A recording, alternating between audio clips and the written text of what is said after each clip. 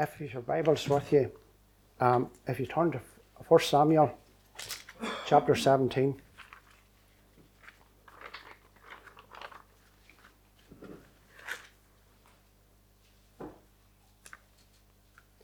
Last week, we looked at Jephthah.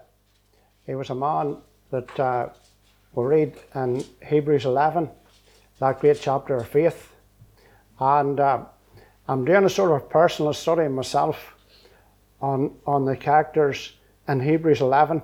So I'm on David tonight. So we're going to read verses 45 and 46, and perhaps we could stand for the reading. 1 Samuel 17, verse 45. Then said David to the Philistine, Thou comest to me with a sword and with a spear and with a shield, but I come to thee in the name of the Lord of hosts, the God of the armies of Israel, whom thou hast defiled. This day will the Lord deliver thee into mine hand, and I will smite thee, and take thine head from thee, and I will give the carcasses of the host of the Philistines this day unto the fowls of the air, and to the wild beasts of the earth, and all the earth may know that there is a God in Israel. And we trust the Lord will bless this portion of his precious truth. The background to this chapter, Saul is the king of all Israel. And we read in 1 Samuel chapter 16 and verse 1 that how he was rejected by the Lord. And the Lord said unto Samuel, How long will thou mourn for Saul, saying, I have rejected him? And we see in this, the first number of verses in chapter 17, that there's no prayer, that there's no seeking for God to intervene. As it were, the Bible is a closed book. It's closed out of the whole situation and the dilemma that the children of Israel finds themselves in. We see here that Saul, because he's not walking with the Lord, and Saul the king, he has lost out with God. That's a time when the enemy always seeks to get in, where there's a weakness in leadership, where there's no unity. The enemy seeks to get in. And we see this is exactly what has happened in this situation. The Philistines, they've seen their opportunity to attack the children of Israel. And we see in chapter 17, verse 1, and the Philistines gathered together their armies to battle. And we see here in verse 3, and the Philistines stood on a mountain on the one side, and Israel stood on a mountain on the other side, and there was a valley between them. And we could imagine the children of Israel, the distress that they were in. It was a time of discouragement. It was a time that they were facing a situation of defeat, of hopelessness. And then to add to all this, we see in verse 4, there went out a champion out of the Philistines named Goliath. And we read about this man, about the height of him. And then we read in verse 5 that he had a helmet of brass upon his head. He was armed with a coat of mail, and the weight of the coat was 1,000 shekels of brass. And today's weight, that there were roughly about 50 kilos or 100 weight. And this man, with all this on him, it was, as it were, it was just a walking tank. And we see here in verse 8,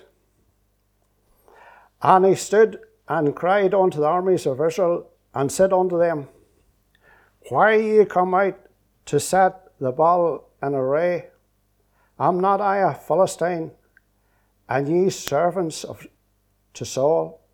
Choose ye a man for you, and let him come down to me. And then he says similar in verse 10. And the Philistine said, I defy the armies of Israel this day. Give me a man that we may fight together. But the sad thing was, there was no man. There was no man to stand in the gap. As Goliath, he threw out this challenge. And we read in verse 16 that he came out morning and evening. He came out for 40 days. And there was no man, as it were, to stand in the gap. We read in Ezekiel chapter 22 and verse 30.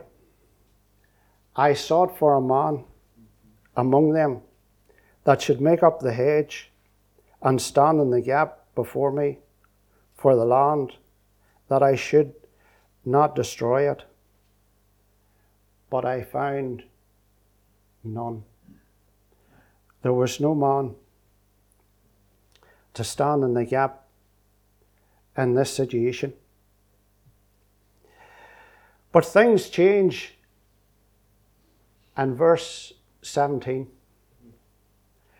God is starting to work. We see here, and Jesse said unto David his son. Now he was saying to him here, take some corn, loaves, and cheese till the children of Israel to the battlefield. Now, think of this. Jesse had 8 sons. There was 3 sons with Saul, but there was 5 sons at home. And if you were sending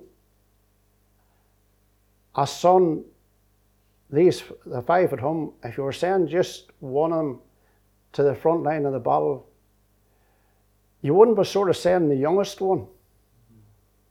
But in this situation, Jesse was sending the youngest one because he was anointed. We read in chapter 16 where he was anointed by Samuel. And David, he had the anointing. I know the Bible tells us it's the anointing that breaks the yoke. It's the anointing that sets the captive free. And you know this, David, he was a man of faith. We read in verse 35, as he was telling King Saul how he slew the lion and the bear. We see in chapter 18, after all this, that the women came out and they sang the song, Saul hath slain his thousands, but David his 10 of thousands. We read about David as the psalmist, and he wrote many of the psalms, and so often we can all say we've been so much enriched in reading them psalms. We've been so much blessed from the depths of our soul by reading them psalms. We read last in Acts 13 and verse 22 that he was a man after God's own heart. And we see here David, and in verse 20, he rose up early in the morning, not knowing what was in front of him. But you know, David, we'll skip down till verse 40. And it says here about David, he took his staff in his hand and chose him 5 smooth stones out of the brook. Now we'll just stop there for a wee moment. Now we read here that he took 5 smooth stones out of the brook. We read in 1 Peter 2 and 5 that we are living stones. And we think of these stones that David took out of the brook.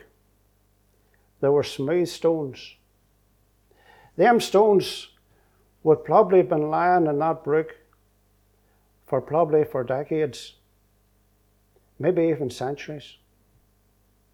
And them stones would have experienced, when the water would have been flowing through that brook, they would have experienced heavy rain, floods, storms and thunderstorms.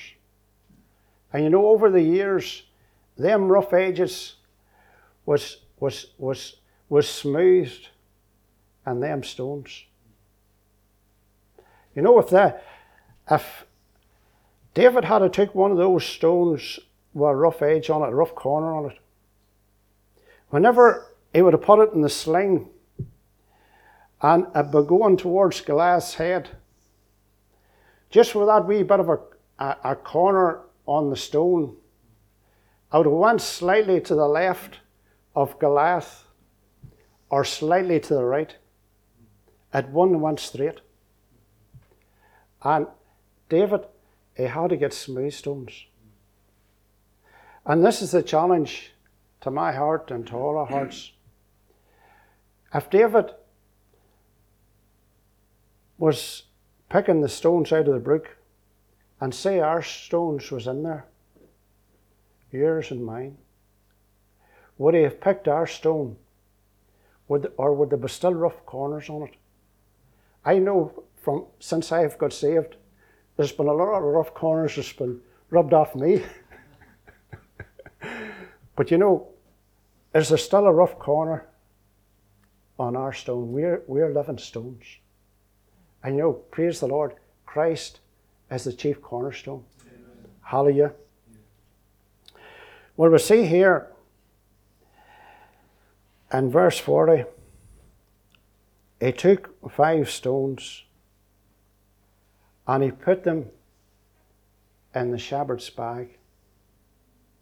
And to think that bag, it would have been close to himself.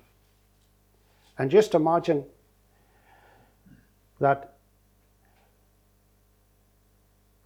us as stones been in the master's bag. and we're close to him. And to think that the Master, he could take us out as a living stone at any moment and use us to his glory. To use us, as it were, to take out the Goliaths. And we see here that he took the stone out and he put it in his sling. And think of David when he put the stone in the sling and he slung the stone, and it was just going directly to Goliath's head. Goliath didn't see it coming. You know, if he had seen it coming, you know, he would have ducked. Or, you know, he could have maybe went to one side or went to the other side. But he didn't see it coming. And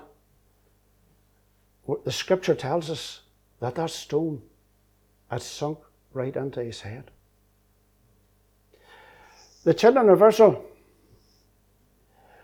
they were afraid to hit Goliath because he was so big. But David had the faith to hit Goliath because he was so big that he couldn't miss him.